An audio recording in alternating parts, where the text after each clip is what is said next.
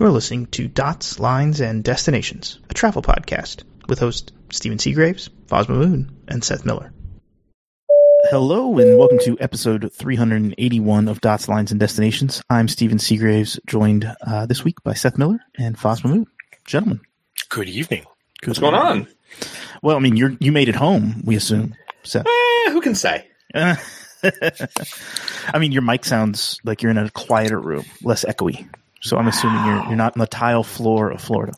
Yeah, that is. It absolutely was the tile ceramic floor in Florida. Thanks for recognizing that. I'm trying to remember where I sat when we recorded in Florida. But anyway, it's all tile and marble there. Or not marble, like granite counters. Anyway, yes, I did make it home. You may recall from the last episode, Spirit Airlines canceled my flight with 5 or 6 days notice, asking me to come home on Saturday instead of Sunday, 23 and a half hours early. So I decided that perhaps not missing the second Seder or, Easter with my family or many other, just, a day of my vacation wasn't worth it and paid up. I probably could have convinced Spirit to give me Orlando to Boston instead of Orlando to Manchester without a change fee. Instead, I chose JetBlue Jacksonville to Boston. It left a little earlier and we had to take a bus from Boston back to Manchester to get our car. So the slightly earlier timing and I don't know how bad Orlando was on Easter Sunday, but generally speaking, it's spring break and it's chaos there.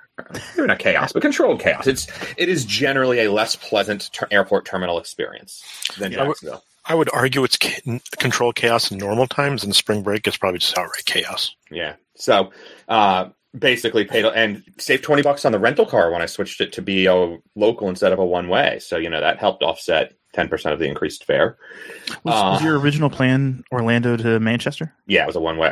Yes. Gotcha. Okay. And a one-way car rental. So I will say, if you ever happen to be in the Jacksonville airport, down by gate A4 is a sort of local Southern-style food restaurant. The grits for breakfast were divine. It's like you get like a Chinese soup container, like I don't know if it's a pint or I think it's a pint, right? Like the 2-cup, whatever.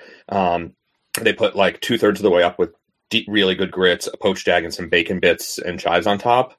It was for like $8, which the what's called the Firehouse Subs in the center of the terminal charged more than that for a very mediocre microwaved egg sandwich. No, yeah. It's always good to find a nice option that's affordable. I know they're all like owned by franchisees and whatever, and like HMS Host or whatnot, but it feels local at least. Oh, that's good to know. I've never flown out of Jacksonville, so I've never been to Jacksonville. I don't know that you need to visit Jacksonville, but if you're going to somewhere nicer, it happens to be in the area. What's it called? It's a really nice airport. They've done a really good job over the last few years rebuilding it. Random aside, Jacksonville's not a huge place, right? Like, it's not a huge city. Physically, it's the largest in the continental United States. But population-wise, it's not a... Correct. Okay. Population-wise, it is not huge. They annexed the county, which is why. Yes, I look at the map and I'm like, oh, that's a lot of green. So it looks very big. But the downtown core and whatever is actually surprisingly well. It's like got some real density to it. Okay. Because I was wondering, they have a football team. Yes, I just the Jaguars. I never understood that. You watched The Good Place? Well, it's really whoever is willing to buy a football team, a stadium can have a football team. That's true. And they always had a stadium. Oh, they did? Yeah. Because the Florida-Georgia game, University of Florida versus University of Georgia football game was historically the world's largest outdoor cocktail party. Played in the Gator Bowl in Jacksonville. And I think they may have since upgraded the stadium, but they did have one. You learn something new every day. So, anyway. That was always a weird one, just sorry if I may. It was always challenging because they alternated who was technically the home team each year, and it was considered a home game for one of the teams, even though it was an away game. Well, because it's it's a neutral site, but it's closer to Gainesville than it is to Athens, but decent spread of both fans. But when they give up, you had to give up an actual home game, and that was really hard from a revenue perspective. Yeah, because people have to travel. Yeah. It's not even the travel. That's an expense perspective, but like the hotels lose one weekend where they're allowed to gouge. The restaurants and the bars all lose that weekend. The concession stands all lose that weekend. Mm-hmm. You only get to sell half as many seats because, Florida Field, Ben Hill Griffin Stadium at Florida Field, unless they've changed the name yet again, holds like 100 either right at or under 100,000 people, and the Gator Bowl is definitely smaller than that. And because it's sort of a neutral site, they always did half and half on the tickets. So there's some weird revenue implications of doing a neutral site game like that, but they absolutely. I mean, it truly wasn't a massive party. It's an insane experience. So if you're into college football, do that. Texas and Oklahoma play at a neutral site for their team. Same idea. Yeah. Anyway, all right. Sorry to derail us. Yeah. So I mean, this is kind of breaking news before we got on the show. And I guess it wasn't really breaking from this morning, but the news this morning was a judge in Florida, federal judge in Florida, overturned the mask ban or the masks on planes ruling. So all transportation, but yeah. All transportation, yes, but the one that stands out for everybody is the planes. And that's what this show's about. So wait, we have a topic? We have a purpose? Kinda. Sometimes I know what I'm talking about. So it's interesting to me because the language in the ruling singles out the CDC. Sure. It singles out the fact that the language of the CDC is overly broad and wasn't conforming to, what is it, the APA, which is an organization that basically checks federal mandates and how they're handed out. So anyway, all that to say, it sounds like masks on planes are over. Yes. Because the White House has come out and said the TSA is not going to enforce it. Yeah, I mean, right. The court ruling happened, and then the question was, it was actually interesting. Amtrak issued a statement saying, "We all know how these things play out. We know how these things play out. We're expecting that there'll be an appeal or something. We're not changing our rules yet." And then, like a couple hours later, the White House said, essentially, the enforcement is effectively suspended, and that was, in my opinion, conceding that there won't be an appeal. Yeah, right. And at this point. Yeah, if you're going to appeal, you have to say, no, we plan to appeal, and then figure it out. Yeah. But that was clearly not happening. I mean, I have a list on Twitter of airports. It's like 300 airport feeds, and it's literally in the last hour, the list of airports posting no more masks required, no more masks required. We're continuing to evolve the situation. The TSA is not enforcing it. But at the same time, SFO, we are awaiting further guidance from the TSA. In the meantime, we continue to comply with the current security directive until we hear otherwise. But Seattle's saying masks aren't required. Portland just announced it too. It's not required, right? Not required. Yeah. Yeah. San Diego not required. But Minneapolis still required. And I think New York City airports will still be required because New York has a separate policy as a city from the other, from the federal mandates. So it's LaGuardia and JFK, but not Newark. Correct. Which should make it. Thank you, Fiorello. Good point to make because New York City airports often includes that. It's really interesting to see the phrasing that the TSA has been enforcing it, because the TSA, in my opinion, other than publishing statement, hasn't done jack from an enforcement perspective. But also it's clearly everybody acting in the way they want based on what the official guidance is. But isn't it okay? I mean, isn't this it's weird, right? Like the mask mandate had been extended 2 weeks into May, yes, just recently, and now this ruling comes out, and it's kind of like the White House is like, well, I guess we're not gonna fight this. So if we just say the TSA doesn't have to enforce it, then everyone can do it. I mean, this kind of goes back to everything I've talked about before with messaging, right? It's wear a mask, don't wear a mask, blah blah blah, and no one is giving good information or clear information. And now it's up to the airports to decide and airlines to decide what happens. Well, and I think that's like the wrong way to do it. But remember that if not too long ago, the airlines asked the rule to be lifted. No, I'm fine with that, Foz. What I'm saying though is it's a cluster. When you think about it, would have been better had the White House just come out and said, we're not going to enforce the mask mandate's not around anymore. We're going to get rid of it. What does the government touch that is not a cluster? I know. I'm making a point that like this it would have been very easy, right? To say, okay, no more mask mandate on planes or in airports or in public transit.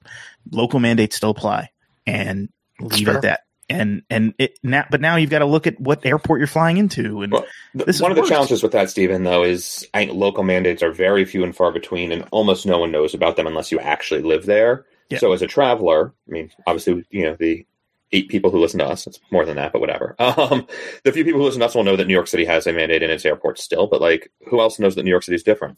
Yeah, true. But at the same time, okay, that's fine. Shouldn't it still be, if we're not going to have a mask mandate anymore nationally, shouldn't it be the White House making that announcement, not each airport? I don't understand. Like, that's even worse. Like, it's one thing if I show up to New York City and they're like, oh, by the way. The White House did, though, right? The White House said the TSA is no longer enforcing. We are no longer. That's a terrible way to say it. But does it also create an economic disadvantage for the ones that are enforcing masks? Not enough of one to matter, I don't think. I mean, people are going to tell me I'm wrong, and I'm willing to accept that. The number of people who aren't flying because they might be told to wear a mask every now and then get away with not doing it because most people haven't cared for so long has to be relatively small at this point. That's not what I'm saying. I'm saying, so someone has to come to New York. Do they pick Newark over LaGuardia or JFK because they don't have to wear a mask going to Newark?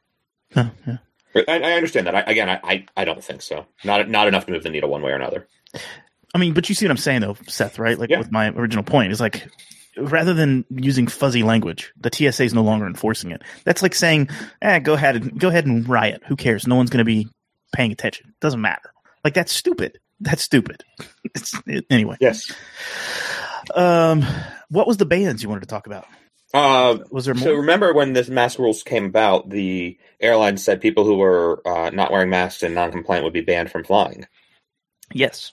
Those bans, generally speaking, were announced as only going to last through the duration of the mask policy. Both Alaska Airlines and JetBlue have told Alaska publicly and JetBlue internally, I haven't seen a public statement yet, have already informed that people who were banned for mask non-compliance will now be allowed to fly again.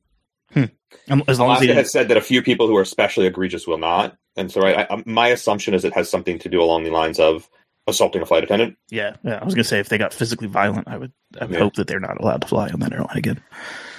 Wow. Another interesting point of this is JetBlue originally said, when this ruling came down, JetBlue said masks are still required on our...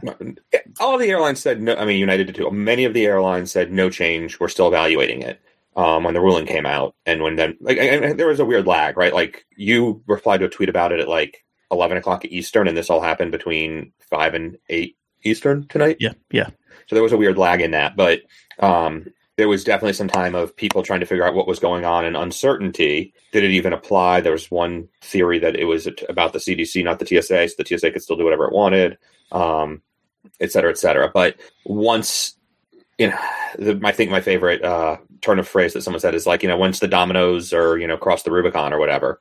So just imagine dominoes sailing across the river in ancient Rome, and you'll get the idea of how organized this whole shit show is. Once the dominoes crossed the Rubicon, it was all over. Yeah. And there's still a couple airlines that haven't made official statements yet. I would expect that by the end of the night tonight, or at the latest first thing tomorrow morning, that'll be done. I think a friend of the show, Ned Russell, asked a question on Twitter that I find fascinating, which was, are people taking their masks off mid-flight after learning this? So. Yes, and the number of tweets I'm seeing of people cheering and throwing them off is greater than 0. So awesome. Tell us about avgeek.travel. Yeah, it's really cool. You should use it. I have for a long time have had this idea of a website that sort of helps aggregate locations to visit while I'm traveling that are aviation related. Airports and plane spotting is sort of an obvious angle there, but aviation-related museums or non-aviation museums that happen to have aviation-related things inside. I don't remember if I've actually added it to the database yet, but like the Georgia O'Keeffe Museum in downtown Santa Fe, New Mexico. Really? Georgia O'Keeffe? Why would I go see flowers painted like female genitalia? But it turns out, what? That's what she painted. I know. It's just funny. It's funny. You were trying to be funny. Just happy I remembered the word genitalia as I was preparing that statement. She had a whole period. She actually flew a decent amount, which, given the era and whatever, is kind of impressive. And she had a decent bit of work that was like above the clouds type stuff. So not pictures of planes, but pictures related to flying, things like that. And so, not all the sites will be perfect for everybody, but I wanted to put together a collection of those. And the idea is, when planning a trip somewhere, sort of pick the airport you're going to, and then on the page for that airport, you get a map and a list of nearby sites. And, as I'm discovering new opportunities and places to visit, I'm adding them to the database, usually a few a week. More if people actually have recommendations that they actively throw at me, but certainly I keep uncovering them. So you're taking recommendations? Absolutely taking recommendations. Awesome, because I have a whole slew of places that are very obscure but interesting. I can't wait to see how many of them are already on the list. Probably none, unless you have like remote Poland and Czech Republic and Germany. There's a map you can click around and find out. I will. I'm amazed he's got Bangor on there. Bangor's great for plane spotting. You get wide body almost every day. But you're missing the CRJ graveyard on the southeast corner. Okay, I'll put that on the list. If it's still there. It was there a couple of years ago. Yeah, I mean, right. So it's the idea, though, is, I have like 5 or 6 different categories. So it's museums, memorials. So like the Swiss Air Memorial, a few others. I actually don't think I have I don't think I have the Flight 93 Memorial in Pennsylvania on there, which is stupid of me. But things like that. It's got roughly 1,000 locations plus airports right now around the globe, and I'm hoping to keep it growing. So it's a cool concept, right? Like to be able to just scroll through, because even if you're just like scrolling the main page, like I had no idea about the Kavanaugh Flight Museum, but it came up, and I'm like, oh, now I gotta. Yeah, and I will say one of the things one of the things I really tried to do is sort of, especially on the front page and also through the rest of it, is randomize some of the information you get. So the front page, if you reload it, will give you a different set of locations to explore, right? If you're on a random location, you pick an airport or you pick a museum to go to, and you're looking at its page, you'll get a sort of random sort order on the others nearby, plus some news at the bottom of relatively recent, stories that are aviation related from reliable websites and things like that. It is some sort of a mixed bag. I think no page can show the same results twice, except maybe search results. Gotcha. And so it's an interesting, I think it's an interesting, fun game. I think it's a little bit of a game for me. It was a fun project for me to play. I actually started building it over Christmas, and it took me 3 months to find a designer who I could get with to put some of the graphics together and make it look better than literally anything else I've ever published as a website. So even if the data isn't great or you don't like it, at least, take a look because it looks better and than anything else you've seen from me. But it's and what was your way of getting some of this? You do have a bug with some of your translations. Oh yeah, Unicode characters went to shit on me. Yes. Sorry, I haven't figured out. That's okay. To fix that. I'm offended as a Czech. Yeah. Okay. Flight Global just put out a story. Judge strikes down federal mask mandate. Masks still required for now. Do you want to tell him, or do you want me to? Yeah, you can tell him. I think that's great. It's the trouble you get into publishing a breaking news headline when things are so dynamic. The best part is that the tweet's going to repeat 3 times tomorrow. I'm disappointed here. I'm looking at this map. Okay. Yeah. And did you list it? Okay, you listed it in the English. Okay, so that's why I missed it. Well, you've actually been to this place, the Kabeli Aviation Museum, outside Prague. Outside Prague, but you have very, very little information on it. So. Yeah.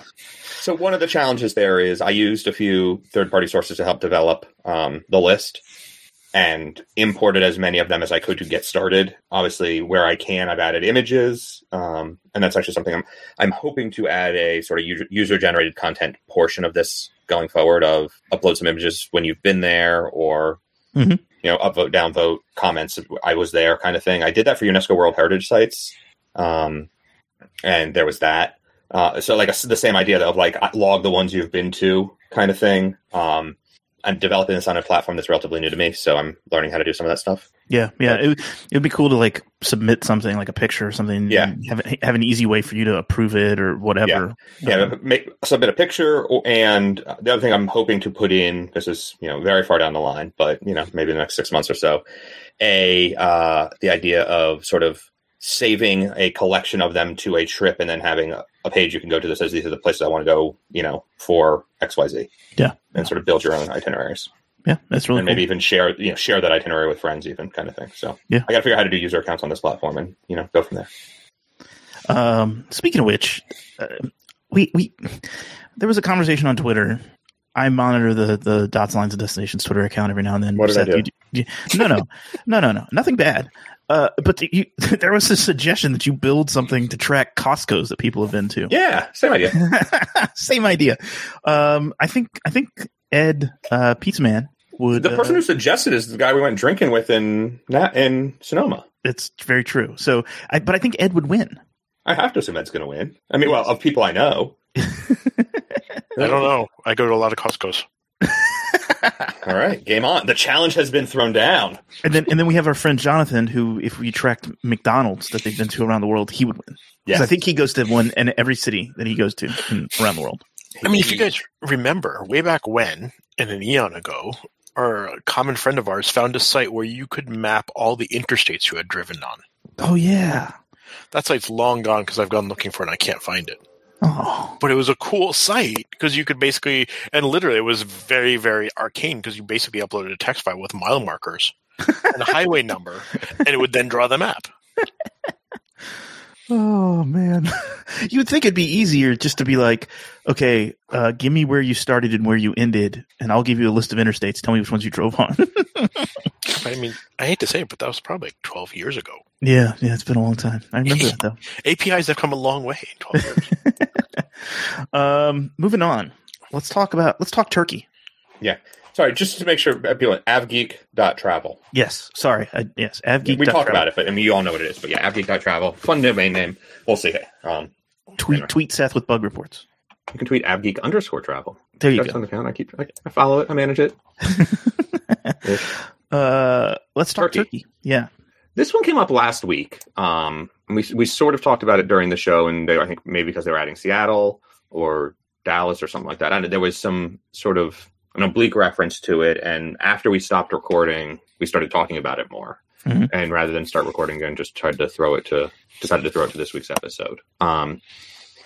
And I think, Stephen, you sort of raised the question of, like, what the hell are they doing, right? I mean, yeah, I mean, I think I brought up that they were flying Istanbul to Seattle, and people are like, well, how does that make any sense? Even on a 787, how does it make sense? And you brought up a reasoning behind it. I think there's a couple reasons. One of them more interesting than others, and that is, I think at this point, it's one of the few ways Turkish Airlines can get reliable amounts of hard currency into the country. Mm. Now, to be fair, a lot of its expenses, especially around fuel, are also in hard currency. Yeah, and aircraft leases and things like that. But the situation is very, very interesting to me. Like, the inflation is not quite out of control, but damn close. I visited Istanbul late October, early November, and 3 weeks later, the lira had devalued by 40%. So they're losing money. I mean, they're losing money. It's around the same point now still, but over the last year, they went it was 8-1 a year ago today, and it's 14-1 now, 14.5-1 now, right? Mm-hmm. That's a 80% devaluation of the currency, 70% devaluation of the currency. That's insane. Yeah. And so internally, the government has done a lot of things to manage the experience, or the local experience, the local costs, but that comes from draining out reserves and other crazy policies, because Erdogan knows as soon as inflation actually hits the locals, he's done. Mm-hmm. Justifiably. It's justifiably even without inflation, but whatever.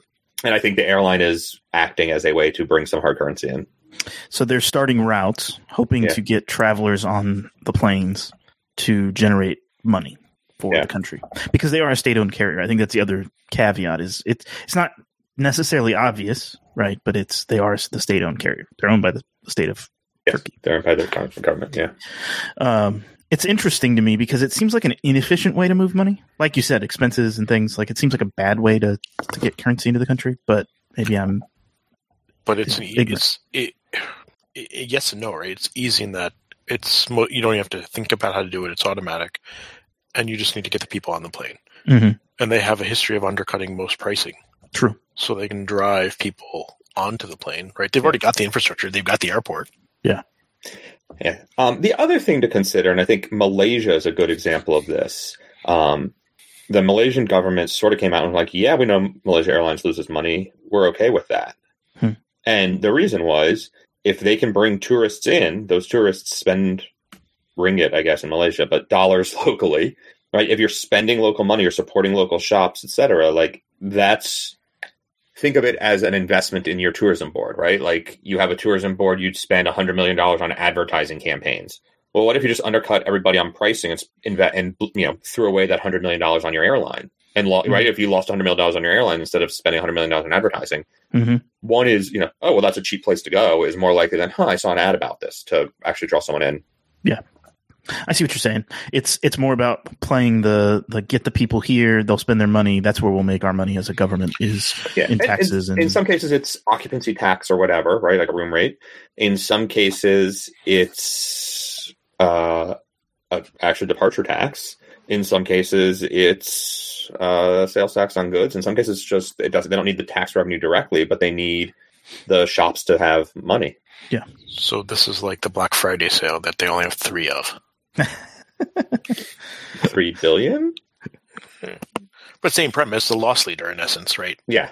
Drive, make it appealing at a price level, and people won't think about the corollary expenses that come with it. Yeah, and there's some interesting sort of macroeconomic theory on that, and a debate between guaranteed revenue if you say it costs X dollars to visit my country for arrival or departure taxes versus you can show up and some people will spend more and some people will spend less, but we'll have more people, and so maybe that'll work better. And trying to guess at what that revenue target is going to be. The Caribbean spends a lot of time debating that because relatively speaking, it's very high tax on aero. Yeah. One of the other things I'm thinking about here is, so Turkey or Turkish Airlines, right? Like they're part of the Star Alliance, but they're another one of these carriers that doesn't play nice necessarily with the alliance and with the partners, right? They kind of do their own thing. You can get a connection on United if you really try hard, but it's harder than you would think to get a connection on United. Booking either their metal or through United, trying to get onto Turkish metal. It's a pretty generic interline agreement. It is not a joint venture. It is not a highly aligned partnership. And a lot of this is, like Foz said, their prices, they're undercutting even Star Alliance carriers on a lot of markets. Well, I think United's still bitter about the Newark Istanbul thing. What thing is that? You have to refresh my memory. They launched service, and then Turkish did some shenanigans where all the feed went away. Oh, really? That's the premise. That's why that flight was launched, to be able to do onward connections, and then they had problems with Turkish, and they couldn't push onward connections, which is why the flight never came back. Yeah, I would assume it had to do with preferential rates on connecting code share stuff that sort of worked if you flew and connected in continental Europe. Right, onward, and Turkish would give them a rate to get you all the way into somewhere else via Istanbul with a double connect, but with a single connect, that preferential rating disappeared, would be my guess. Because Turkish wants you on their metal for that whole thing. They're not part of the joint venture, etc. The counterpoint to that is what about Sun Express? Joint venture between Turkish and Lufthansa. So it's not they're not necessarily they're not friendly with United, but I think they do have some vaguely friendly relationships. I think they had a pretty decent code share with Asiana at one point. Okay. But yes, they are. They also have Turkish airline, sort of one of its claims to fame is the most countries served of any airline in the world. It's not most destinations, it's not most routes, but it's most countries served historically. And I don't know what's back yet, I guess we have to say post-COVID now because the U.S. has decided it's over. I don't know. In the current COVID environment, but that was one of Turkish's big claim to fame over the years. And so it does. There's some interesting things there just in terms of how the connections all play out. Yeah, I've looked at them before because they offer some of the better connections into Africa. Yeah. Places that necessarily wouldn't be easy to get to unless you flew a Middle Eastern carrier or one of the African carriers. Yeah, and I think Turkish, because of its geography, sees itself as sort of trying to very much compete with the ME3, but doing it quote unquote from Europe. Yeah, instead. Is it really ME3 anymore? Or is it just ME2? 2.5. You don't count Etihad anymore? Hey man, they finally got their A350-1000s flying. There's 1,000. Maybe it's the 900. They put their A350 into service. It looks pretty nice inside. Yeah, they did a big media event. It's flying to Paris right now. Oh, nice.